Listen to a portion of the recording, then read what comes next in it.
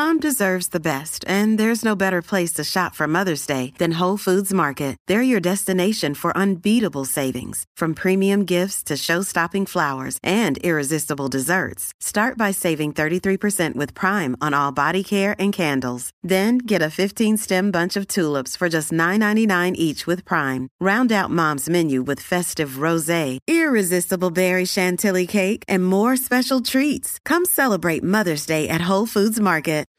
Hello and welcome to Conversations with the Voice of Reason. I'm your host, Benjamin Boyce, and today's guest is Adam Coleman, who's the author of Black Victim to Black Victor, identifying the ideologies, behavioral patterns, and cultural norms that encourage a victimhood complex. In this conversation, we talk about his experience with growing up with an absent father, or growing up absent of a father, and how that shaped his life, how he thinks that shapes, largely speaking, the Black American community as one of the vectors of instability within that community. And we also talk about his challenging of the Black victim narrative that seems to be at the fore of certain social movements that seek to promote restoration and this concept of equity. So we try to talk about the problems and also try to talk about the solutions. He's a great guy. I had a good time speaking with him. So without further ado, here is Adam Coleman. Where should we start? Where did you start? All right. So what got me started was actually George Floyd and the narrative surrounding George Floyd. I had always had like an interest in writing. I've been wanting to write a book for maybe like 2 or so years, but I just didn't have it, the right topic to write a book about. So once George Floyd came about, that was something that really got me moving, got under my skin. But from the other perspective, not the perspective that most people believed in, because let's say even if that scenario is 100% what the media states, the idea that there's a greater narrative that someone like myself is in constant danger in America is a very toxic and dangerous message to deliver to people, whether they're Black or they're white or any other ethnicity. Because that message tells someone like you who is not Black that you should either be worried for me or, you should feel some sort of pity for me because I must be in danger. You must become this advocate for someone like myself. And then that message also tells me that I should be paranoid. I should constantly look around my shoulder. I should, shake and shiver when I do get pulled over by the police, even if it's legitimate. So it's that whole idea that a greater narrative that I should be some sort of American victim, rather than just looking at these incidents as what they truly are, very isolated incidents. Whether the cop is in the wrong or he's not, we should examine it for what it is, rather than trying to extrapolate it into some greater American, problem. Just like the Chauvin trial is supposed to be the trial of America, when in reality it's a very nuanced incident, and you can understand how it's very complex. It's not black and white, and especially when you start to see the body cam footage and everything that comes out from it, you kind of see like this isn't what I was initially told. And when you get just that frame of a knee on George Floyd's neck, that kind of paints one singular picture. But when you take a look at everything, you see the police officers trying to work with them. You see the behavior of George Floyd. Everyone should be held accountable. Police officers have a higher authority. They're held to a certain level, and I understand that. But to completely remove the agency of George Floyd, there are a multitude of decisions that were made before he ended up on that ground. And even the fact that he was on that ground was his making. He asked to be placed on that ground. How the cops handled it afterwards is questionable. But it just goes to show that everybody makes decisions in their life. Some of us make terrible decision after terrible decision. Some of us make really good decisions, but that's our power to do so. Some of us makes mixed decisions too. Don't right. leave out the mixed people. Absolutely. I'm not perfect either. I've made tons of mistakes, and I write about that within my book. But I would hate for someone to take that agency from me and make excuses for me when I don't deserve any excuses. I made a mistake.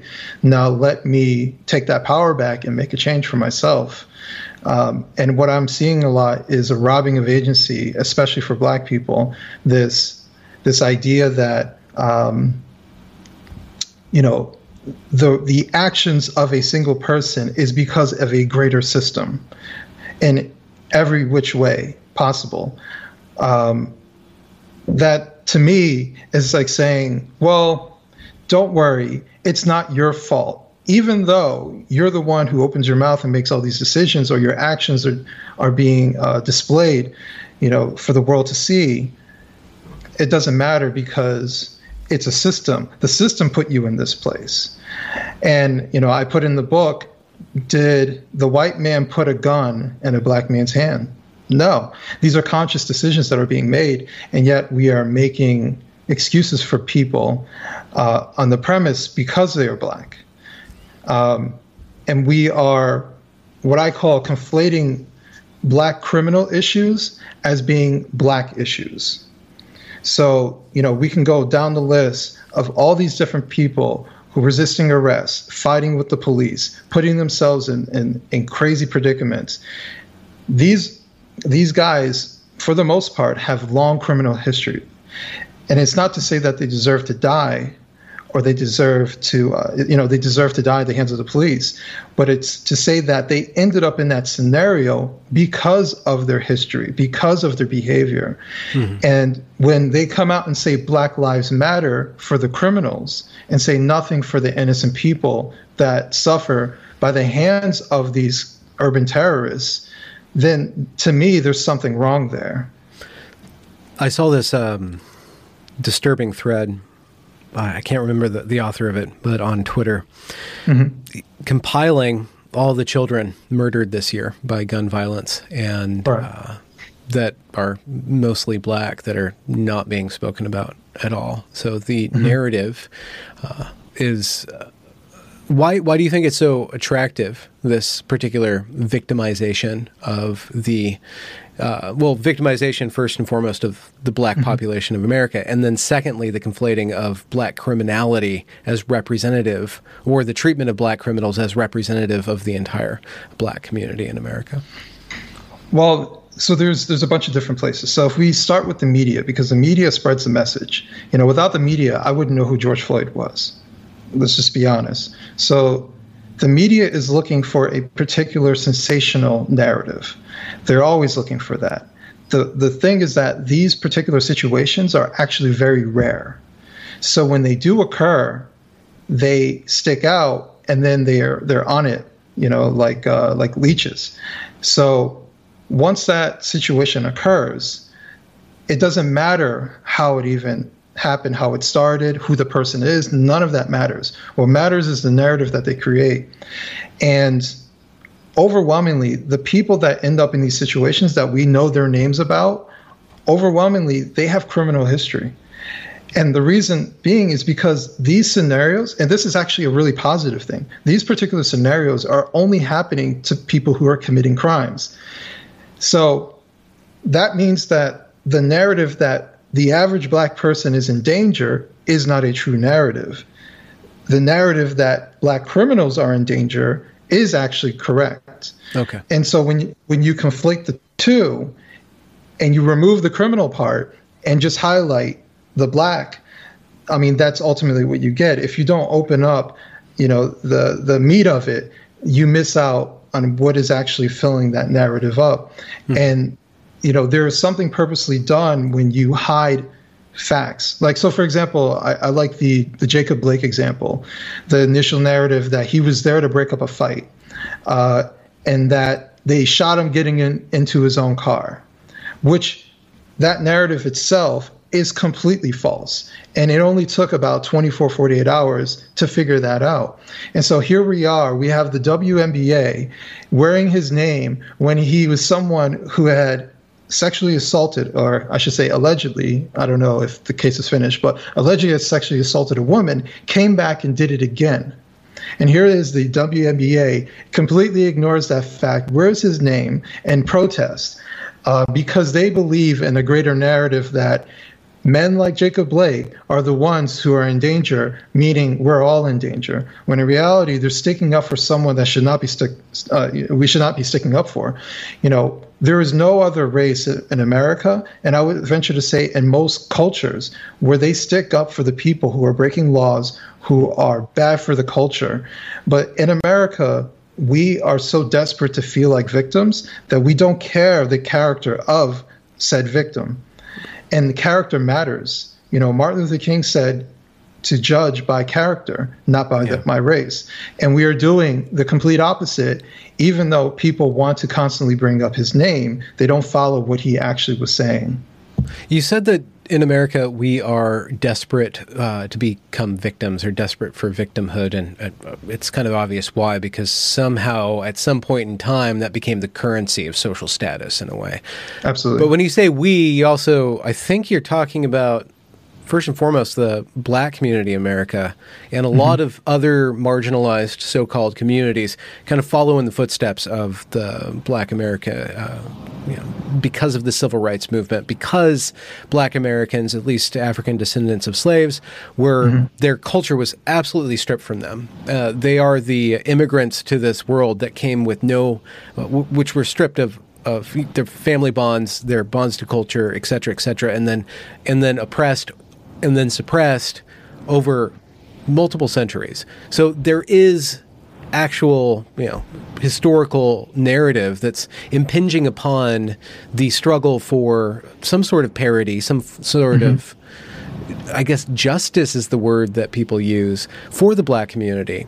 And I think that maybe a mixture of optimist, skeptic kind of translation of why Black Lives Matter as a movement is focusing on Black criminals and lifting them up is because that's the easiest way to get their foot in their door and then work on these smaller issues like income inequality, perhaps generational wealth, perhaps reparations, and then something to do with maybe outcomes in schooling of something. So there's this whole package of issues that are, kind of hidden behind this weird marketing angle of lifting up the criminal.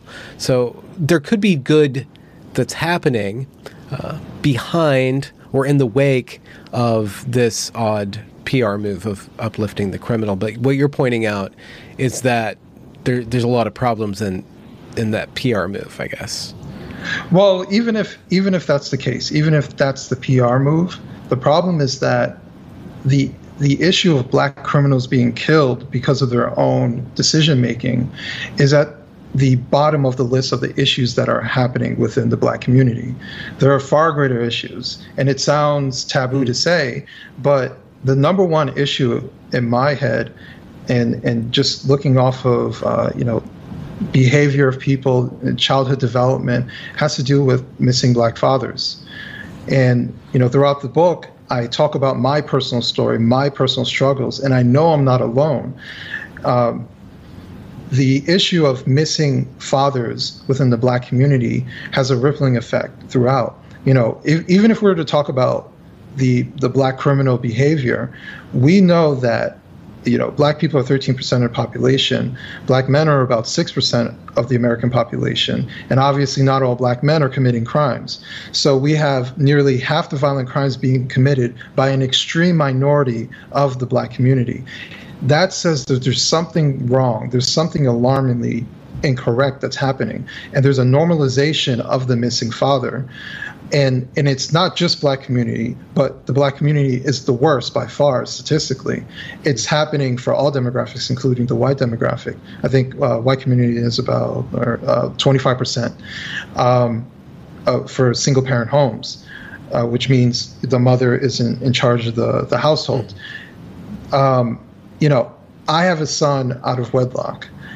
but I try my best to make up for that particular situation, because I don't want what my situation was as a kid. My father, I barely saw him. He might have come around once or twice a year. I might have get one or two phone calls, but essentially my father was a stranger to me. I didn't learn the essential benefits of being masculine. I didn't learn the steps of being secure throughout my life. I suffered because of it. I've had to go to therapy and figure out, why am I depressed? Why do I feel lost? Why do I feel directionless? And, today I'm doing fine, but I'm also 36 years old. And I can say that I probably got my stuff together within a matter of a few years ago. And some of us never do. So it's that extreme setting back for a lot of men. And it also, in the book, I detail how it affects the women as well. There is a lower look on how men are impactful for women, and how the union of men and women, regardless of race, is extremely important. The problem is, and I associate fatherhood and feminism is in one of the chapters, because the feminist ideology is within the Black community, and that belief that the Black woman is better, the narrative that her body is absolutely perfect the way it is. Black women have the highest obesity rate in the United States. They also have the highest diabetes rate.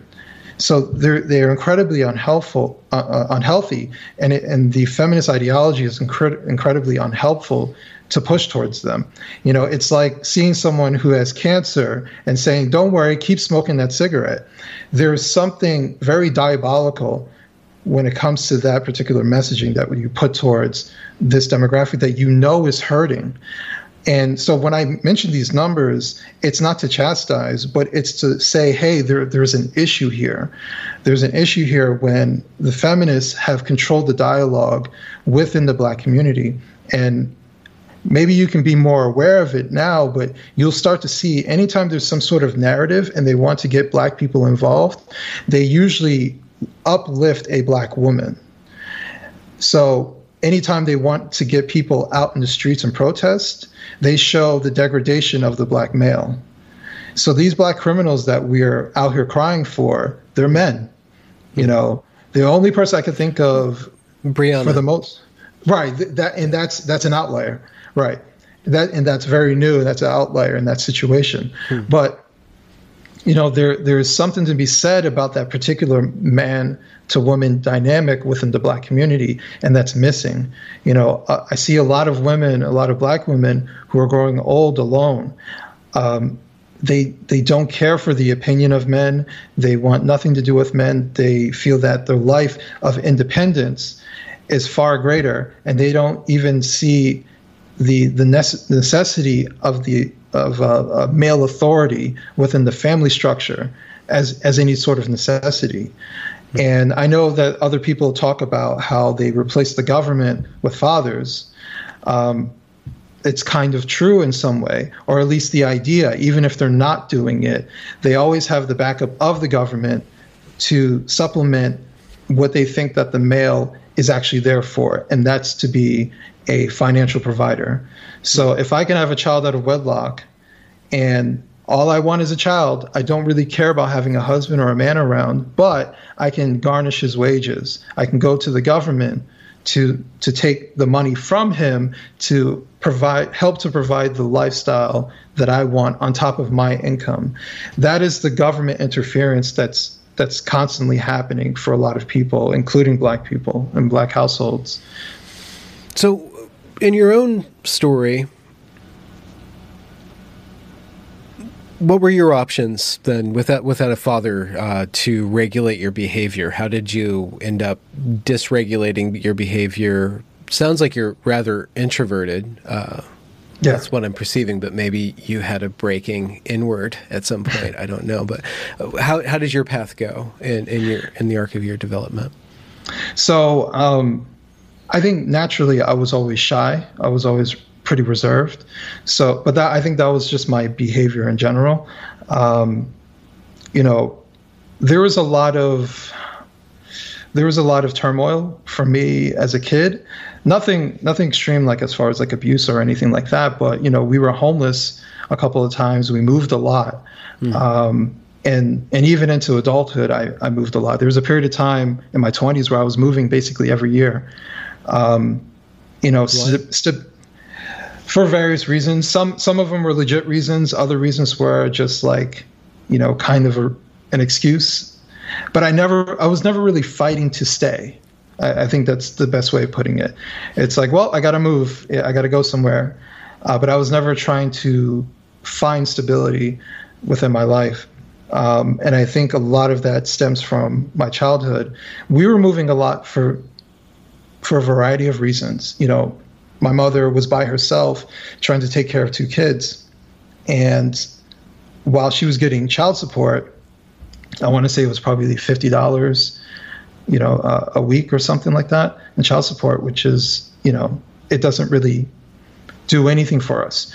And my father never cared about our situation. To be honest with you, I don't even know if he knew that we were going through that situation. But I was too young to know about that. But I think if he was involved, it would be obvious that we were staying in a hotel, you know. It would be obvious, like we were moving around and we're going from state to state or town to town. So, you know, I think my situation is on the I would say more normal side, where you feel confused, you're not sure which direction you're going. You know, maybe you struggle in school, but there's the other side, the extreme side of being violent or lashing out at people. I never went in that direction. I was always quiet. I did what I was supposed to do for the most part, but I did struggle. I struggled in school, especially in high school. You know, I don't think I'm a dumb person, but I would say in high school I had issues with like dyslexia, or at least I had symptoms of dyslexia. And that was definitely a hindrance, but it was undiagnosed. It wasn't caught onto. And I almost didn't graduate from high school because of it, and because of other issues that were happening with me. So there were definitely hurdles that I had to go through just to even make it into adulthood, or the later years of the teenage years. So I would say that's mostly my story, even before entering adulthood. And in your 20s, where did you end up gravitating to build self-worth, and value in the world? What did you end up doing? So I went to tech school. I work in IT. I went to tech school, but I actually didn't get to start working in IT until like my mid-20s. You know, I had an opportunity, and I was able to do something with it. It didn't turn into what it is today, but I was able to do something with it. But as far as validation goes, and I talk about it a little bit in the book, you know, what tends to happen is a lot of us men look for women as our validation. And I've seen it for certain people throughout my life, or people that I've met, where they're onto the next. And it seems like their personal wealth is being translated into not self-worth, but what a woman believes of them, or their acceptance of a woman. You know, not even necessarily for a relationship, just basically sex. So if I can have sex with this woman, that means I'm being accepted. And so now that I'm accepted, I can feel good about myself. Look at me, I accomplished something. And then you repeat the cycle over and over and over. And for a lot of guys, they get caught up in that, and they have children, and they didn't intend to have children. And it creates more drama and more issues. So that's where the drama comes from. Unfortunately. Was promiscuity a way of shoring up your self-worth for you? I've had a number of girlfriends, but I was never, I wouldn't consider myself promiscuous. for the most part, I was with women to have a relationship. The problem was that if I'm to look back at myself, I had issues. I was not masculine enough, I was not sure enough, and I was not confident enough in myself.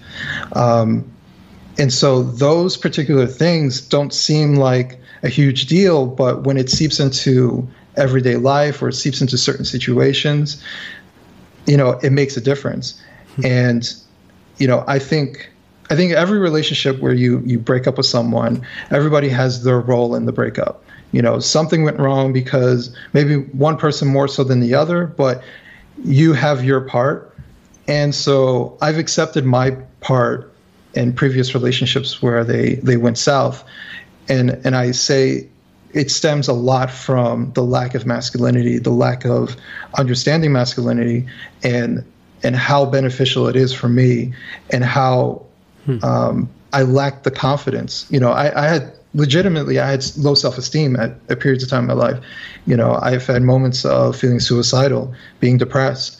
So all of these things, if I was more masculine, if I was more sure of myself, it really wouldn't exist. You say the word masculine and then you say the word confidence. Is that the same?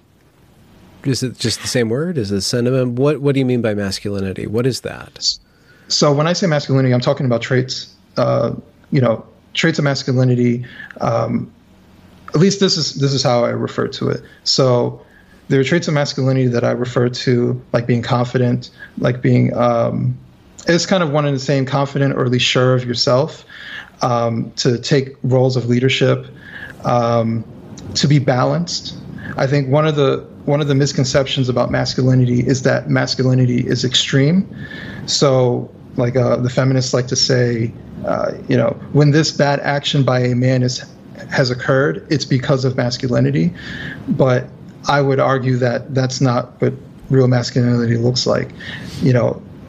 In my opinion, I think people have certain viewpoints. So generally speaking, there's confidence, confidence, and then there's this gray area, and then there's chauvinism. Exactly. That's one of the exactly, and that's where the masculine meters. Right. And the key word is balance. You can be chauvinistic at times, but there's a balance between it, and you can obviously still be masculine and have moments of depression. If someone you love passes away, it's normal to feel depressed. It's normal to feel down. That's okay.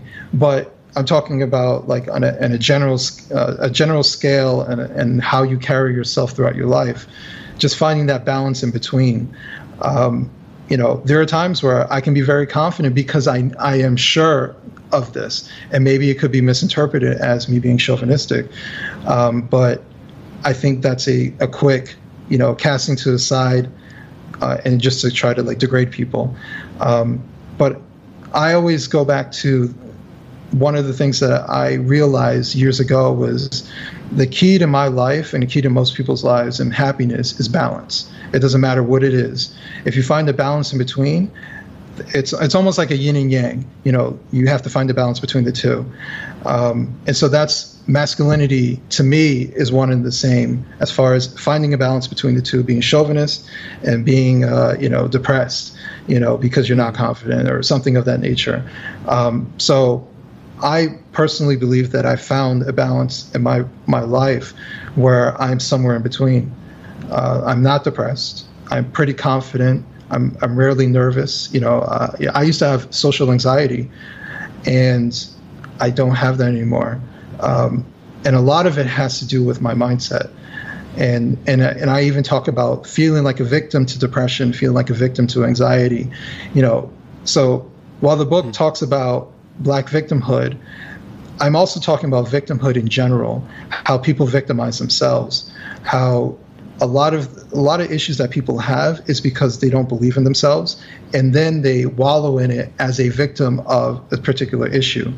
And one thing that's really worrying is when I see the far left looking for victim points, and they're taking people who have legitimate problems, who are chronically depressed, and using that as a currency, or saying I have bipolar, and using that as a currency. You put it in your Twitter bio that I have a mental disorder. And so no one ever tries to get better, and they discourage taking medicine or discourage therapy or discourage any type of changing so you can be more balanced in your life.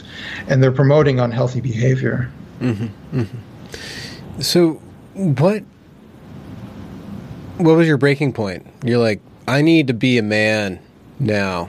What brought you to that change? There were definitely certain points in my life where I made certain changes. So I had my son at a relatively young age. How old were you? I was 21. Oh, wow. Okay. Yeah. So, it's, while I'm an adult, it's still well, he can probably beat you up now, can he? I will admit that he is taller than me. He's probably about 6 foot, and he's not even 16 yet. So he's a big kid. But, that situation had me grow up and try to figure things out. I became less selfish and selfless, trying to, I put myself in a position where I was making risks to try to earn more money or try to learn certain things. I was trying to make certain moves for my son. It was to help me, but it was also for my son. But it was a struggle to do such things, and I think it's a struggle for a lot of young men in their 20s. But it's even added pressure when you have a child to take care of. And I would say another big push was when my son started to enter in his teenage years. I would say my social anxiety issues started going away maybe like 3 or 4 years ago now. So he got them all? Like, all right, dude, you can have eternal puberty. I'm done with it. Right. No, but what I started realizing as he got older is how he looks at me. And it's something that's strange. Like someone would tell me, like, your son watches you. And I never really noticed that. And I wasn't that kid who grew up with a father to see how a child looks at his father. So that really impacted me as far as what behavior am I displaying? How am I approaching the world? What am I teaching him inadvertently? And so there were a lot of things that I wanted to do for personal development so I can be like a reflection for him to kind of have an example of. And if I'm a failure, then I'm showing him an example of a failure. And I don't want to do that for him because I do love him. So, it's one of those things where my son was a big part of me trying to constantly move forward. And even though I definitely had hurdles, I wanted to be something better than what I actually was. And so that was definitely like a huge push. And especially when he started entering or getting close to entering the teenage years, he's pretty self-sufficient. He's watching me. His mannerisms are like mine. All these different things. And I realized like how important it is to have real discussion with him, to have honesty with him, to show him. I try not to be too biased with him, but I tell him all the time, it's okay to question things, and it's okay for him to question me. I don't know everything, and he may think I'm a genius or whatever, but still question me because I could absolutely be wrong. And a lot of what I write about in this book is just the idea of questioning anything and everything. And we should be allowed to question things. The introduction is literally called Questions, where I ask a list of questions that I've always asked myself, or, I wondered, but not to necessarily anyone, just general questions about the world around me. And I think what I'm seeing a lot of times is people accepting information and never questioning information. Mm-hmm. I do not want to sound like I'm speaking in generalities, one, two, about an entire subgroup of Americans, but I'm just running this simulation in the back of my mind about, well, if there's a lack of fathers in a community, we're talking about the Black community right now, but just in a community, there's a lack of fathers in the home, then there's a lot of criminality, or I guess just men are in the periphery. So then you have the children and then the mothers and probably a network of women kind of sustaining the home life. How do you get men back into that culture? Like, how do you reintegrate the male and the female in that structure? Because I could see how it could even be really difficult for a lone man in that culture to try to get back into being a father in the home because of the way that everything else is structured, just in the culture and probably the certain characteristics that the women in that culture would have to adopt would make them difficult for men to get along with, because they would have to be really strong and kind of actually adopt a lot of the masculine roles. And then the man and the woman don't have this kind of loose, prefabricated set of stereotypes to kind of negotiate with, because it's kind of all out of whack. Right. I'm running that simulation in my head, and I don't know how you would go about kind of figuring out how to reintegrate the male and the female in the culture. Yeah. So to kind of answer your question, I think every problem starts with acknowledging that there is a problem. And that's what I'm attempting to do within this book. I think a lot of times when we talk about the missing fathers in a lot of Black homes, it becomes a talking point and no one goes any further. Or it becomes, that's what all conservatives say, or something like that. It gets very dismissed. And so what I wanted to do is talk about it, but talk about it with my story, because it puts a human frame on it. And talk about how, keeping the separation of the father and the mother is extremely detrimental for a multitude of reasons. And I think what happens a lot of times is we bring up that there's a problem and we stop there. We don't say why it's a problem. We just assume that everybody understands why it's a problem, or that everyone is going to take the time to research to understand why it's a problem. But I know from personal experience as to why it's a problem. And so I think a lot of times, I try to mix certain concepts together. For example, I talk about authority and policing as one of the chapters, because I want people to understand the role of authority within the home, and how men tend to be, this is traditionally speaking, more of a balanced and better authority figure within the home. And it's not to say that women are not respected as an authority figure, but there's something about it, and I've seen it in all different types of scenarios, and I've heard from other people. For example, if you take a childcare center and they have one man there and the rest are women, I've heard how the kids stop what they're doing, they listen to everything he says. There's I've had something that experience about it. myself. Yeah. Exactly. And no one told these kids to be misogynists or anything like that. There is something natural about it. There's something natural about male authority that's important.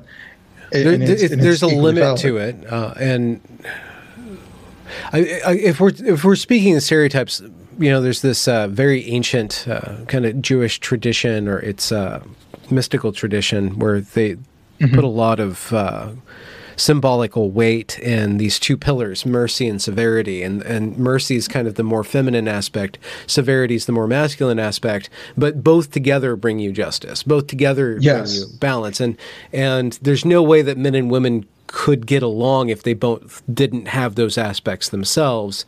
But it tends to, in a good pair bond, it tends to kind of polarize out, where they can trust each other. The woman is better at caring, and I see that in my life. My care ends at a certain point. My significant other's care can keep on going. I run out of care. My severity, or my needing to set limits, is a little bit more strict than hers, and then we kind of balance each other out. There's a lot of people. One of our revolutions, or one of our rebellions in our culture, is against any sort of stereotype. So you always have to say, not everybody's like this. Every individual is a mixture, yada, yada, yada. But how do you take those concepts? Well, how do you think that you yourself adopted those concepts, and how do you think that would scale to to your community. And I guess it would have to be, if we're going to reverse engineer this, we would have to take the media narrative and then start to tell a counter narrative about that. Is that the proper place? And what are the components of that counter narrative, that Black Victor narrative?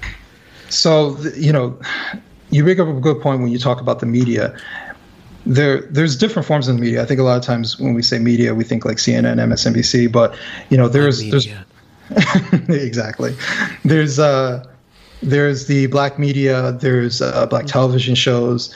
I hear a lot of times, and I was pretty young, but I hear a lot of times people talk about the Cosby Show and how impactful it was to show a strong nuclear family of professional Black people, and how that kind of shifted the idea of what people think they know about Black people, or what Black people are capable of in America, rather than just being entertainers, or rather than being maybe criminals or something like that.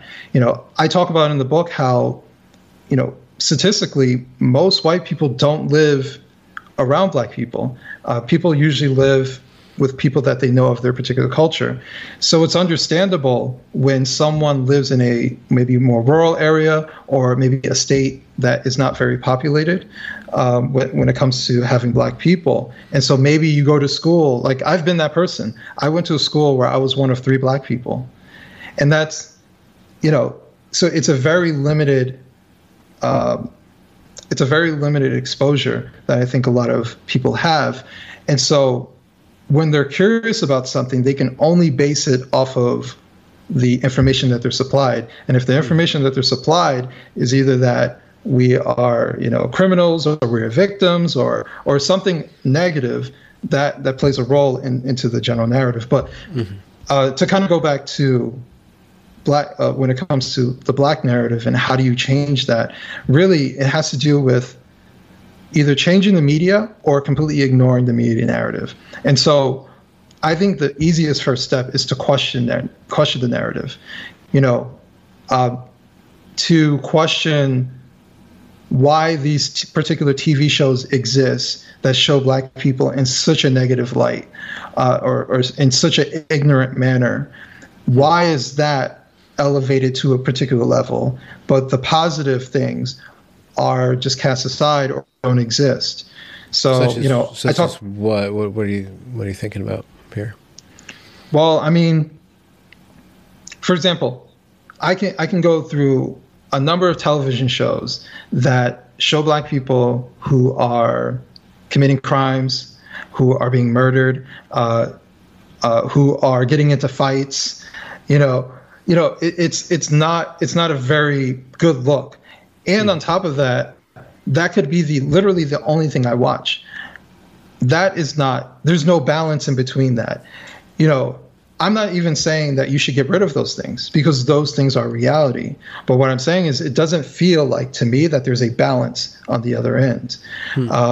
So the amount of positive shows that show Black people in a good light, they exist. Like, for example, Blackish. Blackish is a positive show that shows a positive viewpoint for a Black family.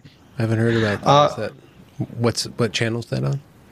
That's on ABC, I believe. I'm not a big fan of it, but I know it exists. Okay. All right. Like kind of sitcom style? Yeah, exactly. It's a sitcom. Okay. Yeah. So those TV shows exist. However, those TV shows typically don't last long these days. And the ones that gain all the notoriety, all the popularity, and who we promote really are on the other side, the ignorant culture, the Cardi B's of the world. They get promoted. Okay.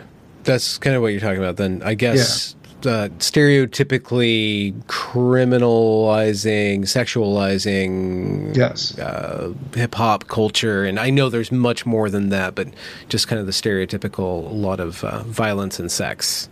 Right, kind of the stuff that plays. Okay, yeah. Right. And I think that to me, and this is all my opinion, to me there feels like a promotion of ignorant culture. And that is something that to me is kind of disturbing. Yeah, see, this is the problem with that particular reading. It's that in any given media landscape, the lowest common denominator is going to get the most play because it's what most people can connect with, and sex and the excitement of running around with a gun, or whatever, being a badass, let's say, that is compelling to the most amount of people. So it plays out in a way that there is this kind of feedback loop where it does sell because so many people can get into it, but then it replicates it just in the Cardi B. Let's just say Cardi B. It replicates this image of kind of a very specific form of female empowerment that is kind of a succubus in nature, and reducing everything into a transaction, a sexual transaction kind of thing. If we want to criticize it negatively, I'm sure there's positives in there too, but that's what gets projected, and then it gets projected in the minds of 11, 12, 13-year-olds, and then that perpetuates. Right, and you know what, you're correct, because like I know people who watch UK TV shows, and they have trashy TV shows with the lower class doing trashy things. Trashy is just everybody can watch it. It actually takes a lot more work to get off, aesthetically speaking, on more refined behaviors. Even just behaviors, not to say anything about the art itself has to be complex, but the behaviors themselves, the subtlety of a show, is going to, the more subtle a show becomes, it's going to lose more and more people unless you can kind of catch them with a bunch of different kind of attentive tricks and stuff. Now, here's the tricky part. The tricky part is if we go back to Lost Girls and Lost Boys, who may be looking for particular influences in life or examples. If you are someone who is black and you're surrounded by black people, and you look at the media, and overwhelmingly the message coming from the black media is of a negative message, is of if you are a woman, you should dress this way, act this way, talk this way, behave this way, and if you're a young man, you should do the same thing, or in a male ignorant fashion, then where's your influence to do otherwise? It becomes a very tricky thing to overcome. It's very easy for me to look at the people around me and mimic what they're doing, even if they're doing wrong. Yeah. But if you have a solid home foundation, it doesn't matter necessarily what's going on around you. You'll do what's necessary to survive, but you know what's real and what's false. You know what's right and wrong. So, there's something to be said about the original home structure and who are your influences. So for example, my son, if he was really into hip hop, he could watch hip hop, he could listen to it, but he would never behave and act out those particular things because for years we have modeled a particular behavior within the home. And so that the likeliness of that happening are far less. Not saying it's impossible, but just saying that model at home and who are his true influences really matter. And so that music or that media that he's watching just becomes entertainment. I can watch it because I understand, and it can become entertainment for me. But me personally, I don't like watching it because I think too deeply into it. What do you end up watching then? These days I watch a lot of YouTube, and I that's just me. Or I watch documentaries, but that's my nerdy side. But the other type of media I tend not to watch anymore, I would say. So I used to watch First 48 for one reason, but it became incredibly depressing to watch. What's First 48? I'm sorry. No, it's okay. That. So the First 48 is a TV show that's on A&E. It basically highlights how after a murder, the most important time is the first 48 hours after the murder to solve it. I thought it was like a top 48 songs hit list band. Oh no, jam or something. No, okay, it's a murder show. Right, and even though it's a murder show, overwhelmingly the people who are on it and being killed are black. And so are the detectives black? The solvers? Sometimes. Yeah. Okay. Sometimes they're black, sometimes they're white. It depends. Okay. Yeah. But they go to different cities across the country. But if you think about it, is this like a reality kind of based? Yeah. Okay, so it's not produced. It is produced. I don't know to what extent. Okay, but it is about real cases unfolding. Yeah. Okay. Yeah. Right. So you're watching like these real scenarios. That's why it's depressing to me. If it was fictional, I would just be like whatever. But the fact that a TV production can go to a police department and sit there in a matter of days have a show is kind of depressing when you think about it. And that's how frequent it's happening. Life happens and there's millions of people. So it happens fast a lot somewhere, Yeah. Yeah, but focusing on that and concentrating on that is heavy stuff. Yeah. So we're talking about like media narratives and representation levels, and that will change. Actually, a lot of, and it's top down. I disagree with this, so I'd like your opinion on this. There's this intersectionality kind of anti-stereotyping procedures that are being implemented across Hollywood and all major networks, where they're saying, okay, well, black people, brown people can't be the bad guy. The white guy is going to be the bad guy now, and the queer people we have to have, and all these. They're doing it all metrically. We're gonna reverse all these things and kind of paint by numbers, equality by numbers, diversity, inclusion, and equity forever by these numbers and stuff like that. There's the work that is happening to try to right what you're pointing out on that level, but a more pernicious form of narrative is this activist-centered victimology that descends from the university and then is implanted in the university, and now is being implanted in every level of the education system, where black individuals, and this narrative that you started out speaking about was alive and well at my college, the Evergreen State College, where we had one professor saying that black people are getting shot every 20 minutes in America. We are not free as LGBT people because we are among the black people who are killed every 28 minutes by a cop or some fool who thinks he can be. There's this narrative that these black professors can't even step out of their door without getting shot. That's how afraid they are. And they're pushing that narrative. And you're like, well, it's not true. But yeah, 2 black guys did get shot because they ran after a cop with their skateboards above their head, intending to beat the cop. And you're not supposed to do that. What do you think is going to happen? But the lopsidedness of that particular narrative has been around before George Floyd. When did you first start seeing that, noticing that activistic, that particular form of activism, talking about the black community, black lives, and what was your first kind of tentative reaction to that when you first came across it? So, I would say the original black activists really were the Al Sharptons and Jesse Jacksons of the world. They just did it in a different way. They didn't use intersectionality. And so could you position those two, Al Sharpton and Jesse Jackson, just for continuum's sake, in the civil rights? So we have Malcolm X and Martin Luther King. Probably we have to go way back to Du Bois and the other Booker guy, T. Douglas and Booker T. Yeah, way back there. But we can just start in the 60s. So you have Malcolm X and Martin Luther King Jr. And then you have, so where did Jesse Jackson and Al Sharpton kind of pick up that? Because they are descended, right? They're kind of a part of the continuum. In some ways, like Jesse Jackson worked alongside Martin Luther King, so we know there's an association there. Yeah. Al Sharpton, in my opinion, is just an opportunist. Okay. That's a different story. But actually, I'll put it in this particular framework.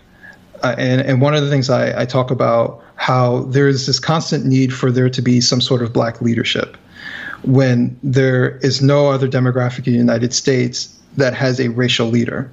There may be people who are influential who happen to look a particular way, but the idea that we need to have a black leader or black leadership, these are words that are constantly thrown around.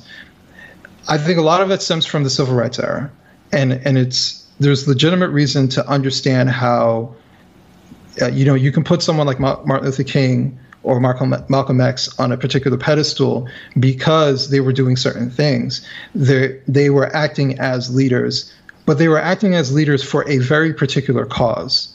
Let's just look more so at Martin Luther King, because I feel like his message was resonating more with people, at least how we look at it today, and what ended up turning out. His advocacy, his messaging, nonviolent protests, and what it turned into the 1964 Civil Rights Bill. So, in many ways, his strategy had won because they got one of the largest governments in the world to change their stance on how they govern and how they treat a particular demographic of people. That is a win for everybody, not just Black people. The problem was that anytime you take down, the big bad monster, you gain some sort of power. So there became a power within leadership, power within advocacy, power with activism. And, I was talking to a friend who, to kind of pivot a little bit, in Germany, when they started having all these refugees coming in from the Middle East and Northern Africa, what started happening was all these people started popping up and helping and saying, yes, we want to give you this, give you supplies. Lawyers started helping people with their, to become refugees in Germany. What she explained was that it became an industry.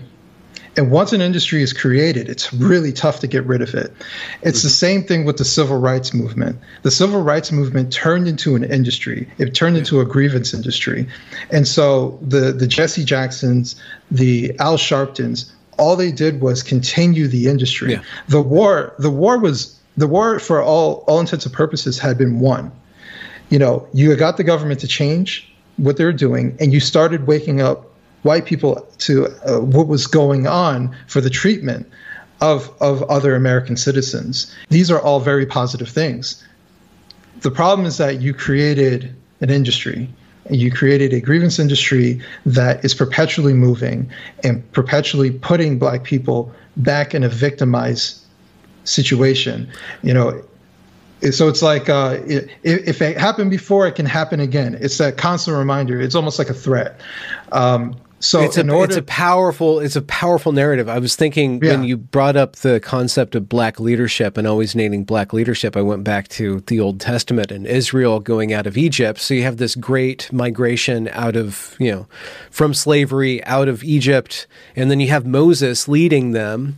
And then you get to Israel, you get to the Promised Land, and they're always looking for a king. They need a king. There's this desire for just that you call it an industry, but it's an institution. It becomes institutionalized. There's also a narrative component. Breaking that narrative component is not going to be possible unless it just decays from the inside out. And it's constantly attracting the goodwill of people and bad actors to it. And there's not a lot of it's really difficult to regulate the bad actors in it because it is shrouded in such virtue, because it is one of the landmarks of American progress. Like that civil rights movement and the outcome of that and the beneficial effects that aren't completed yet, but they're still going on because of that, is such a huge win for humanity, for liberalism, for the U.S. Constitution, for Western democracy, for all these things. It has such huge implications, and it harkens back to such a huge stain on the country, a sin that goes to the heart of America that you can't get away from historically without denying the history of America. But because there's so much value in that, it's so difficult to actually audit what people are going to use that for, and so CRT, critical race theory, Kindi's anti-racism, which is just racism with a couple extra loops to it, and then Robin DiAngelo's white fragility, which is this really twisted white saviorism, are all kind of operating in the shadow of this kind of decrepit, revitalized zombie of a civil rights movement, this Frankenstein of it. I don't know how you break that without extreme pain. Possibly. Well, just to go back a little bit, the reason I call it an industry. Sorry, I went off there. No, it's okay. The reason I call it an industry is because, I mean, if you look, there's money to be made. You know, there are corporations that are profiting off of it. So it becomes and billions of dollars. Yeah. Billions of dollars that are going off the pain of historical oppression. It's essentially because the oppression that they're talking about today is very micro. It's very singular and it's very nuanced. These aren't overt actions that are happening that they're highlighting. And if it was overt, it's a very isolated incident. It's not even a representation of anything. There is no law that on the books that separates me and you as far as how we're being treated. I mean, that's very fair to say. And so that's the starting point. So it's how we enforce the laws. If you want to argue those particular things, and we can argue that. But we need to be nuanced about it. You know, it's the people who say, well, there's a disproportionate amount of black men who are in jail. Hence, there's racism on how we treat black men. But my rebuttal is, so are you saying that overwhelmingly these black men are innocent? Because that's a huge travesty. But if they're not innocent, which we can make that assumption that the vast majority of people who are locked up in jail are not innocent, then tell me where the problem lies. So we're locking up criminals. And it doesn't matter what they look like.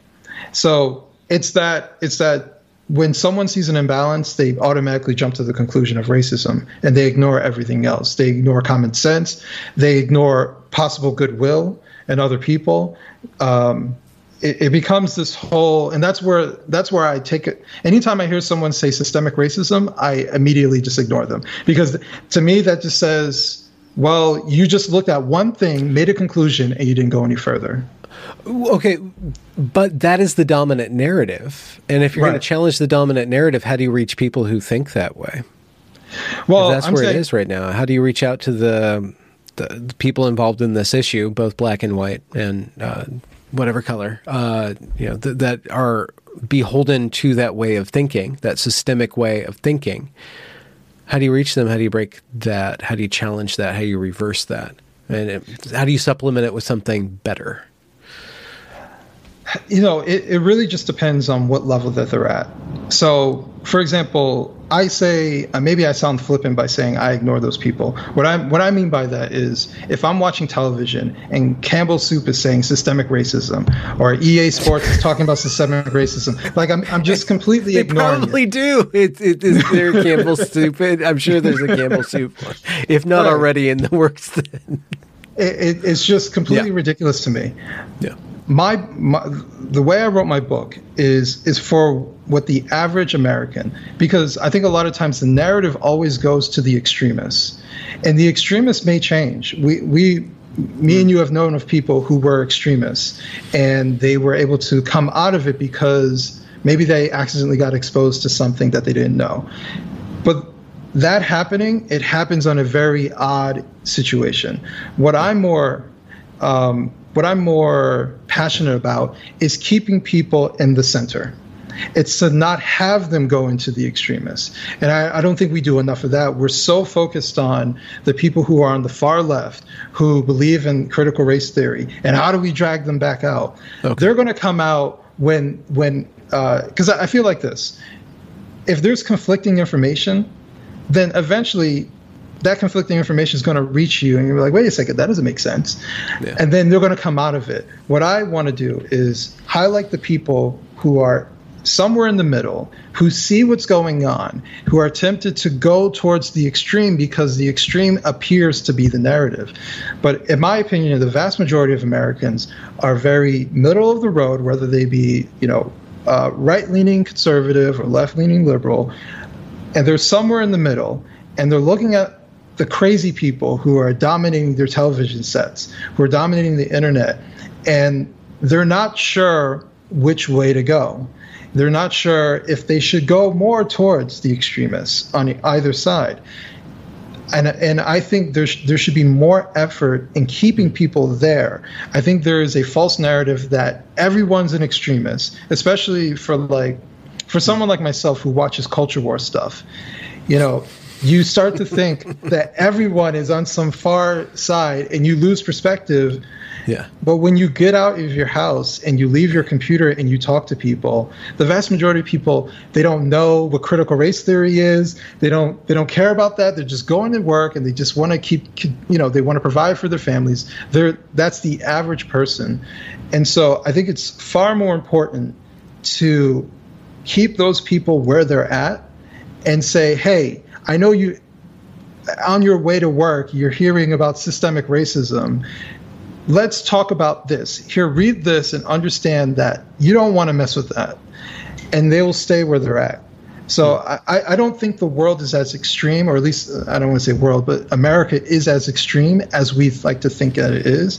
I think a lot of times someone like myself or yourself, you're in the midst of it, you talk about it, you're interested in it, and it feels that way. But I think a lot of institutions are the extremists these days. You know, you look at the Oscars. The Oscars is God. I didn't want to. Did you look at them? I didn't. I looked away.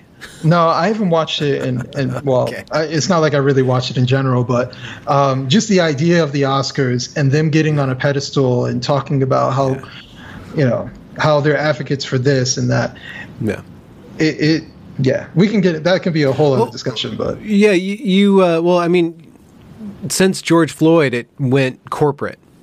Yes. This rebooted civil rights 2.0 sifted through a bunch of intersectional value structures, went corporate, and you go on Netflix and there's a bar, black stories. You're like, well, what are those black stories? And you try to see, like, is there a mix? Or is it just kind of one black story? But right. For a while there, they were really shoving it down my throat. And I'm like, don't do that. Yeah. But then I realized that actually I have a playlist called Black Voices because I just collected all my black interviews. So I did the same thing. Right. But with regards to, just out of curiosity, from one white man to a black man, what is your personal experience of race in America? How did you come to terms with it? And where is it now to you? Like racism towards you in your life, and then what's your relationship to it, and what do you think? What is it right now in America? So, you know, I talk about in the book the first time I was called a nigger. I can't. I have to take that out. You have to take that out. Sorry. You can say it, and I can't. But the algorithm doesn't know who's what in this situation. They haven't been able to read race yet. They want to, though, very badly. The first time I was called the N-word. Okay. I was single digit. I was playing basketball across the street. My neighbor, who was white, and I don't remember exactly what triggered it, but he called me it, and it was very confusing, and I didn't fully understand. Yeah.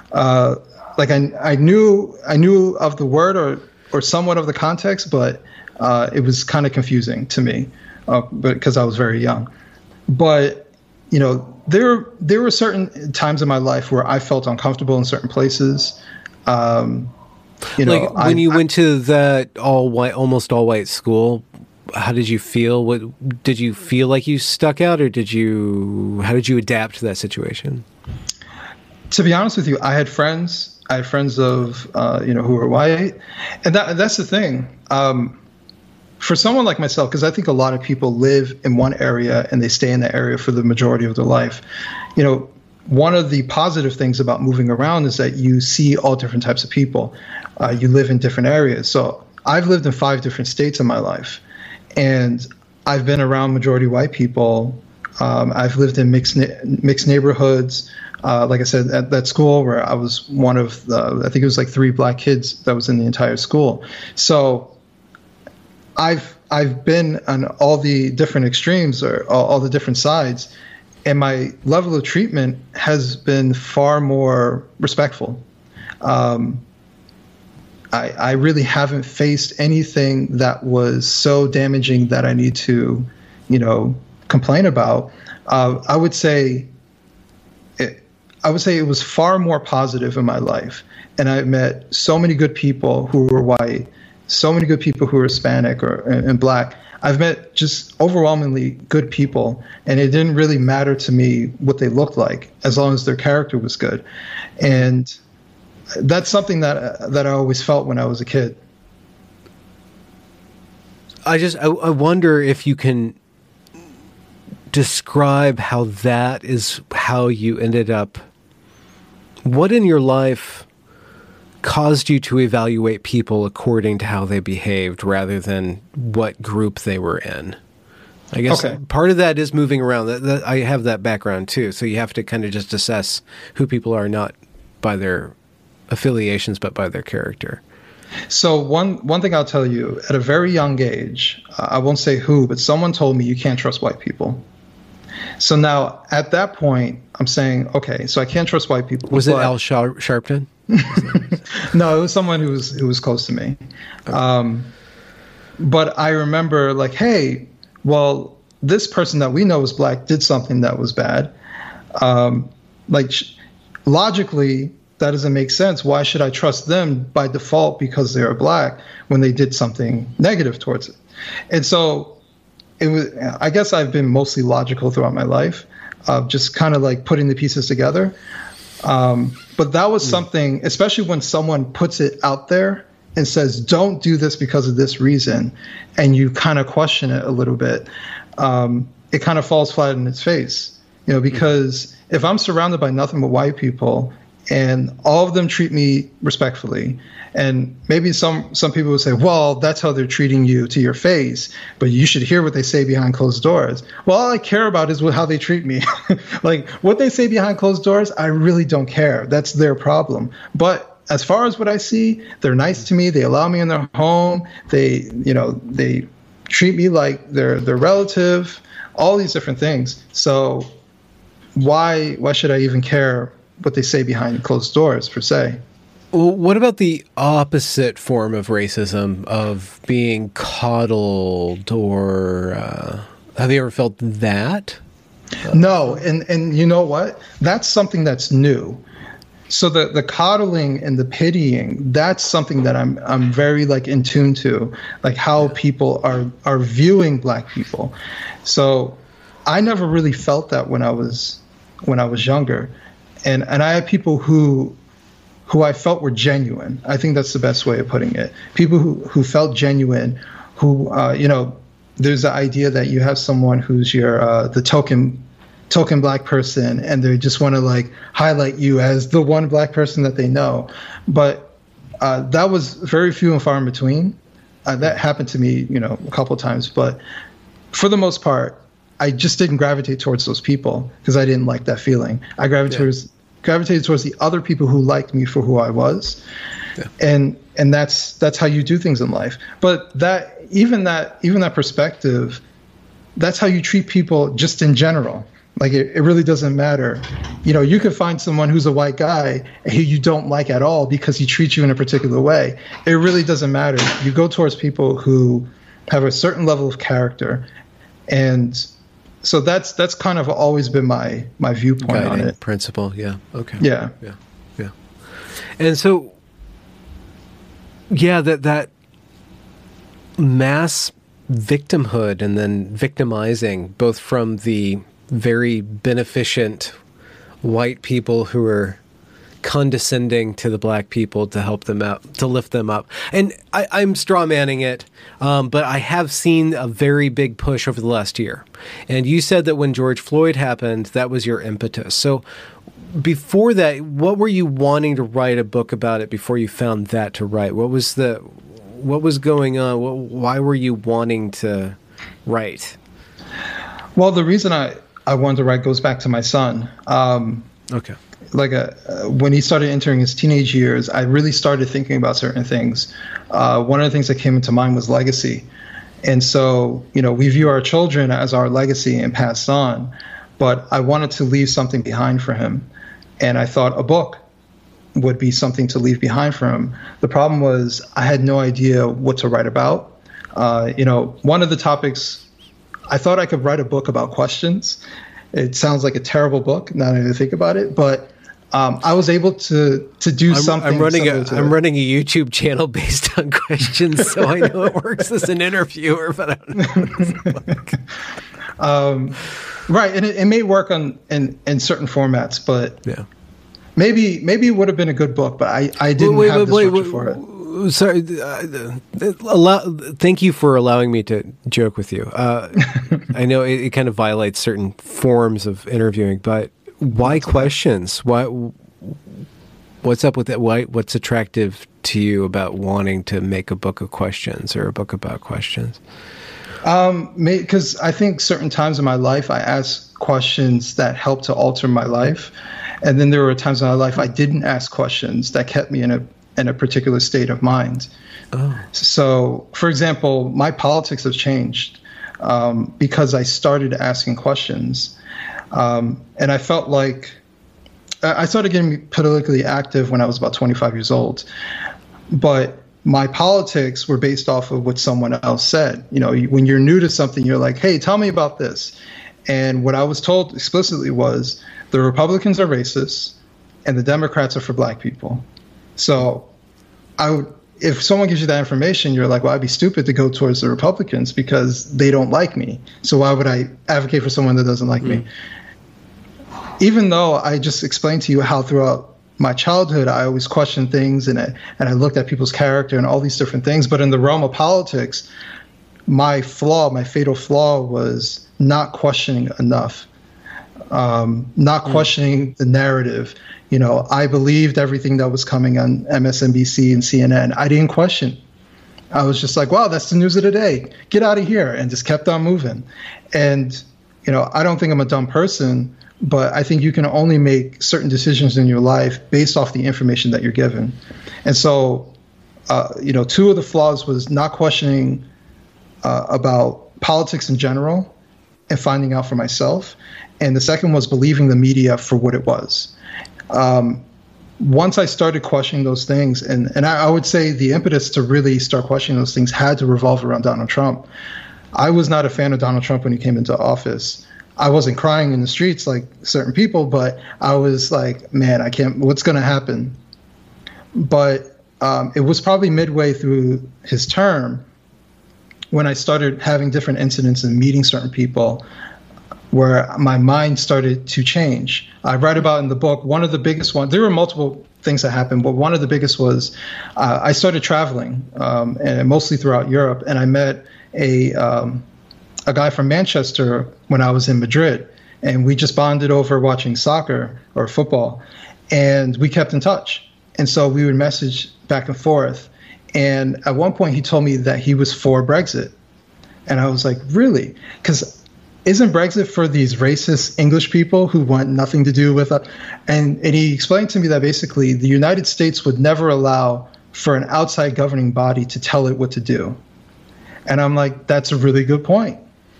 You know, and it was that line of question, because I didn't have bad faith in him. I didn't disregard him because he had treated me nothing but with kindness and respect. And he gave me his opinion, and it was a very good point that he made. And he was actually the one who introduced me to Thomas Sowell.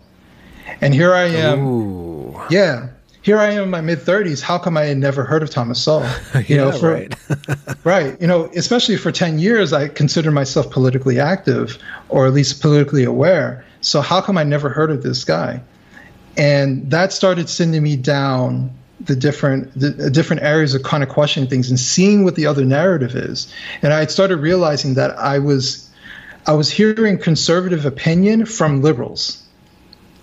And I was never hearing conservative opinion from conservatives. And so it was a imbalance of a filter that I was actually receiving. When I started listening to the Larry Elders, the Candace Owens, the Thomas Sowells, the Dinesh D'Souza's, you know, all these different conservative thinkers, some of them I agree with. Some of them I agree with certain things and I don't, but I now have a new set of ideas to balance with my previous liberal ideas. And so that is why today, you know, I'm more conservative leaning, but I don't consider myself a Republican. I consider myself an independent because I want to be able to question everybody. And I have a very large distrust for the government just in general, regardless of party. So, you know, that's why I don't default myself by saying I'm a Republican. But I want to be able to question. And I kind of go back to, you know, why questions? Because I think questions are fascinating. And questions have changed my life when I started asking them. And they kept me in a very negative part of my life when I stopped asking questions. But you couldn't make a book out of it. I'm sure that the book will come. A life, the unexamined life kind of thing. So your book is... We'll link it, but where is it available?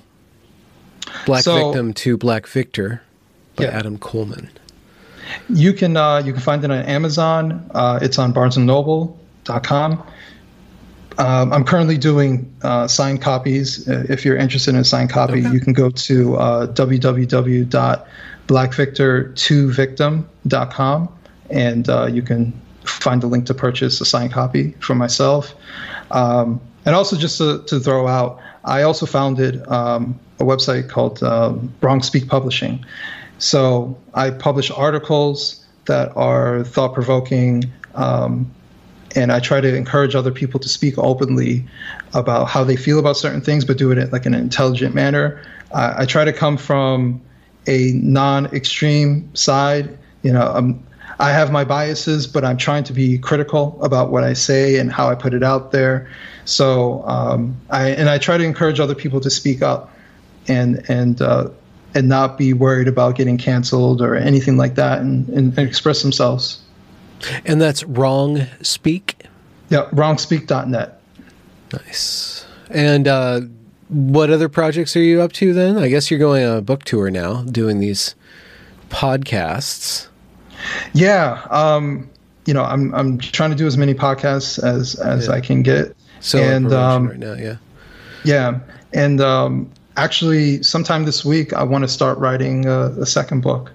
Oh, already a sequel. Yeah. What's the glimmer in your eye about that? What's the topic? So, to be blunt, I don't want to be the guy who just talks about Black things, but I'm very interested in culture, and I'm interested in identity. So, you know, I have a loose framework, but it's going to center it around identity. Okay. Like philosophically, or what do you? Okay, all right. Yeah, and who are some of your influences on that level? Well, this is going to be the fun part. I get to research and try and learn a little bit more.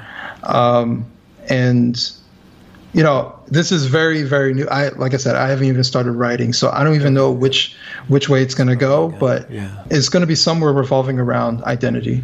It can go in a variety of directions. You know, the thing about it's just so silly. I mean, race is so powerful, and it's such a big part of our history and our culture, and there's cultures within cultures. There's so much to talk about that we haven't talked about all the different varieties of Black culture, Black experience, white culture, white experience. But at the same time, it's just kind of a box, you know, like, why are we making so much out of the box? It's probably just cardboard that we've just laminated over, you know, so it's it just seems more substantial than it actually is.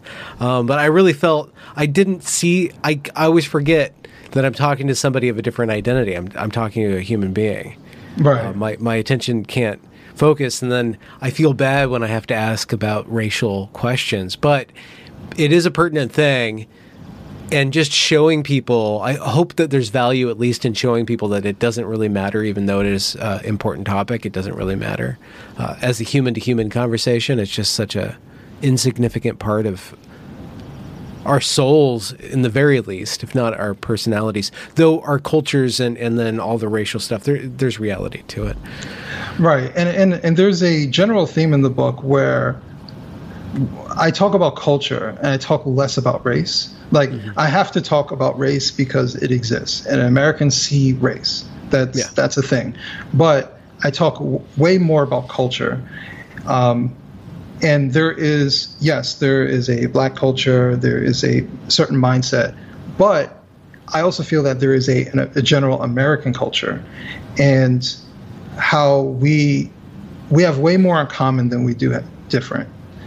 And just to add, the last 9 chapters of my book are solution chapters. So I didn't want it to be a book complaining about black people or something like that, or complaining. I wanted to highlight things that are plausible solutions. So, we talked about reunifying the family, but, finding commonality with people, and there's something powerful about seeing people for who they are, not what they are. And I give, certain examples of people that I've met who are the polar opposite of myself, but I feel a kinship to, and they're some of the biggest cheerleaders of myself. I talk about a guy named Philip who's in his 70s. He's a white male. He's a veteran, and we have nothing in common from the outside, but we share similar issues as far as growing up without our father. He doesn't even know who his father was, and we bonded over that particular thing and just opened up to each other and started discussing those things. And I'm sure he said some things to me that he's never told other people because he felt comfortable enough talking to me about it. And it's that kind of thing that I can't imagine going without, because I easily dismissed him as just being some older white guy. You know what I mean? So there's a beauty when it comes to finding people who are completely different than you and finding something out about them. Not because, you're Asian, tell me about Asian culture. Not necessarily that. It's like, your name is Jim, tell me about you. Find something about yourself, and then maybe you can learn something about what they believe or their culture or something like that as a byproduct to it. I think there's way too much gravitating toward someone's outward appearance as a marker for who they are, rather than that just being, I just happen to be born this way. But my name is Adam. Damn. I like that ending. You want to say goodbye to the audience? I can flip off my studio lights and we can end the recording. Yes. I want to thank everyone who's supported me so far. I'm an independent publisher, and, I'm essentially a nobody, but I think my message that I'm trying to come across is extremely important. It's a unifying message, and all I want to do is help people and try to quiet the extremists and highlight the people who are in the center. Excellent. Thanks for joining me, Adam. Thank you for having me. I'm going to end the recording. Congratulations for reaching the end of the discussion. If you enjoyed it, do be sure to leave a review or a comment or a thumbs up or whatever you need to do to show that glorious algorithm that this is some good stuff. And do be sure to go and check that back catalog, as it is brimming full of fantastic conversations. Links to provide monetary support are down there in the description as well. Have a good night.